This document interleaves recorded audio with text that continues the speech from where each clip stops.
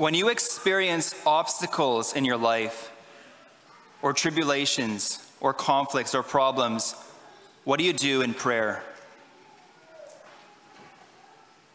Do you grow weary and give up in prayer, or do you persevere and lean into the Lord? In our first reading today from, we hear about this story with Moses. And he's journeying again through the Exodus, through the desert with his people. And he encounters this King Amalek. And King Amalek says, you shall not pass, like the Lord of the Rings, you shall not pass. And Moses is he's stuck in a moment, and he's like, what do I do? So he talks to Joshua, and they gather some troops to fight the Amalekites. And it's not looking like it's going to be in their favor. The Amalekite army is much bigger than the Israelites. But the Lord says to Moses, take your staff, go up on a hill or a mountain, and raise your hands. And as long as your hands are raised, the Israelites will win. And we know with the staff, right? The staff represents God's power. He used the staff with God's authority in Egypt with the plagues. He used the staff to break open the Red Sea so they could cross on dry land. And God is saying to Moses, be faithful and persevere in this moment. And as long as your hands are raised, they will win. But when your hands drop down, the Amalekites will win. And we hear in the story, of course, Israelites, they triumph. Now, Moses' arms, they got tired, right? We don't know how many hours or how many days this battle went on, but he was faithful to the Lord because the Lord communicated to him, this is what you need to do. And at some point, his arms get tired, and his friends Aaron and Joshua are holding his arms up. It's this beautiful act of just persevering. In our gospel today, we have the widow who goes to the unjust judge, and she appeals her case and says, Judge, I need you to help me win this case. And he rejects her.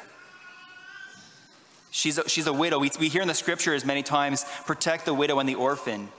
And he doesn't even protect the widow in this circumstance. He has no fear of man or God. But what does she do?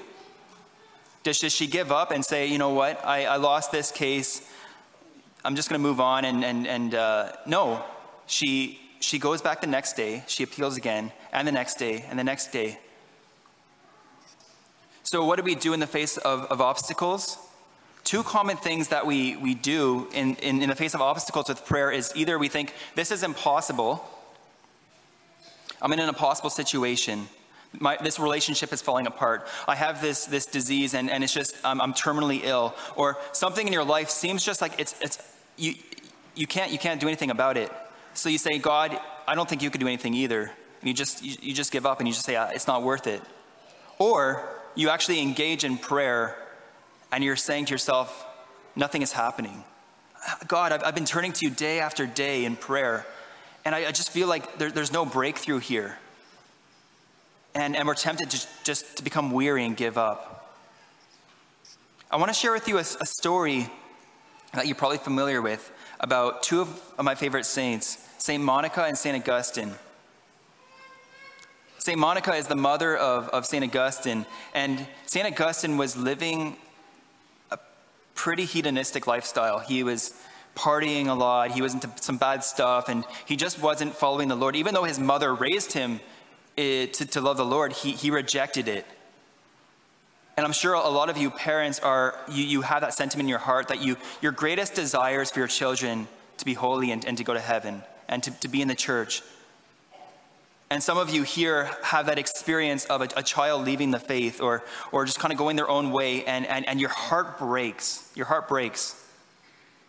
And it says in St. Augustine's Confessions that his mother appealed to the Lord in tears and in pain, in honesty. Now, Monica had a decision to make. She could have said, my son is too far gone. It's not worth it. Good luck, No, she leaned into the Lord and she prayed day after day for her son to come to the Lord and have a great conversion of faith. And look at the impact it had on the church. St. Augustine is one of the greatest theologians. His writings are just so extant, and his developments in theology are just beautiful. I recommend reading some of his stuff. It's just beautiful stuff. But what if Monica said, "My son's not worth it. I'm just not going to pray"? Imagine the impact that would have on our church today if she just gave up. But she persisted, right? She was like that widow, day in and day out. She was appealing to the Lord for her son.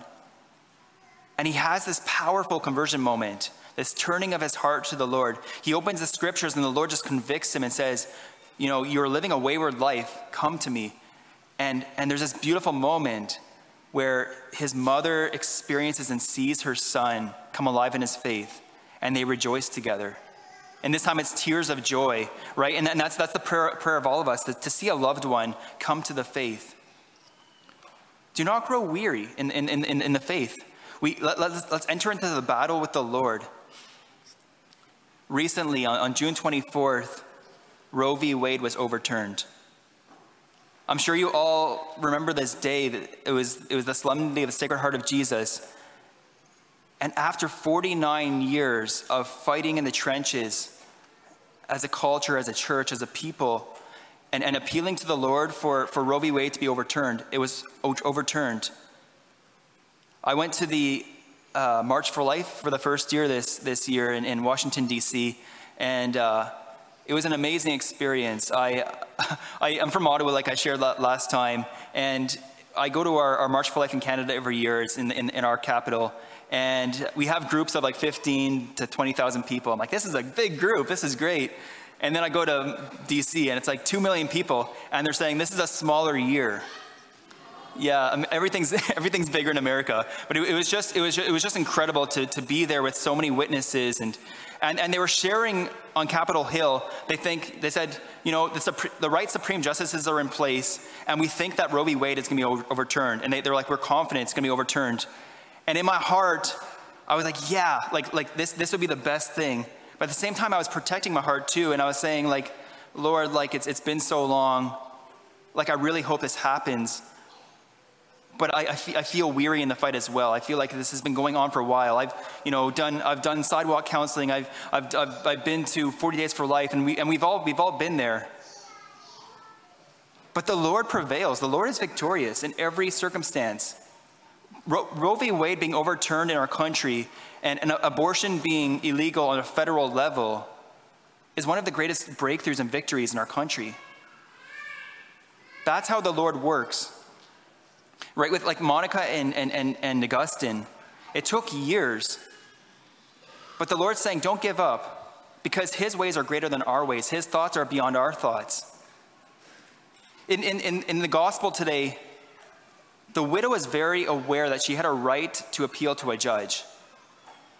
Now, the judge was just in an assignment. That was his job. And he just decided, you know what, I don't want to give her decision and help her. But our Heavenly Father is so much more than just a person in an assignment. Luke is very intentional in his gospel about persevering in prayer. He has another parable earlier on about persevering in prayer. And after the parable, he says, even though fathers and mothers give good things to their children, how much more does the Holy Father, our Heavenly Father, want to give us the Holy Spirit? We're not just in a contractual relationship with God. We're in a relationship of love and communion. He is our Father. We've been adopted as sons and daughters into his very life. And we just need to turn to our Father and say, Father, I want more of your Holy Spirit. I want more of your breakthrough in whatever circumstance I'm struggling with in my life. Jesus Christ died on the cross for our sins, and he conquered, he vanquished death and sin by taking it upon himself. If he did that back then, 2,000 years ago, how much more could he be victorious in our life and our current circumstances? Jesus died on the cross for us now to be victorious and be king. So I pose you this question again. What will you do in the face of obstacles? As long as we persevere in prayer, we're allowing God to give us that gift. But when we give up, our God is a generous God, but he's also a gentleman, and he respects our wishes. Yeah, sure, he'll prevail in many circumstances, but we need to participate in that mission. We need to participate with the Lord in the trenches, and we see how he breaks through. St. Paul says, in every circumstance, persevere, whether it's convenient or inconvenient. In our current circumstance here in Michigan, we have Proposal 3, which is, we know it's the bill that we're being asked to vote on that regards abortion. And if this bill passes, we will become the most progressive state in the United States in terms of abortion laws. And it's going to be a travesty. And it might seem inconvenient right now. Oh, there's so much money being poured into this bill from the other side. There's advertisements on YouTube and Google, and you see big poster boards on the highway or whatever. And things don't seem to be in our favor. But are we trying to be in control? Or are we letting God be in control? Who's the victor here? God, Jesus says in the Gospel of John, I have already conquered the world. Now is the time to engage in that battle.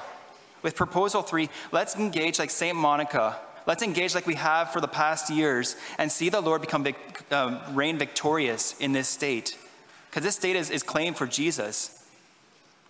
Get on your knees every day and pray for our state that hearts may be changed. Get out and vote. Vote no on the Proposal 3. Tell your friends about Proposal 3 and engage in that fight. As Moses engaged in the fight, he didn't do it by himself, but he had his friends holding his arms up. As a community, we need to engage together. It might be difficult. We might experience weary. We might experience like we want to just stop, but we will reign victorious with our Lord Jesus when we give him control and we persevere. Amen.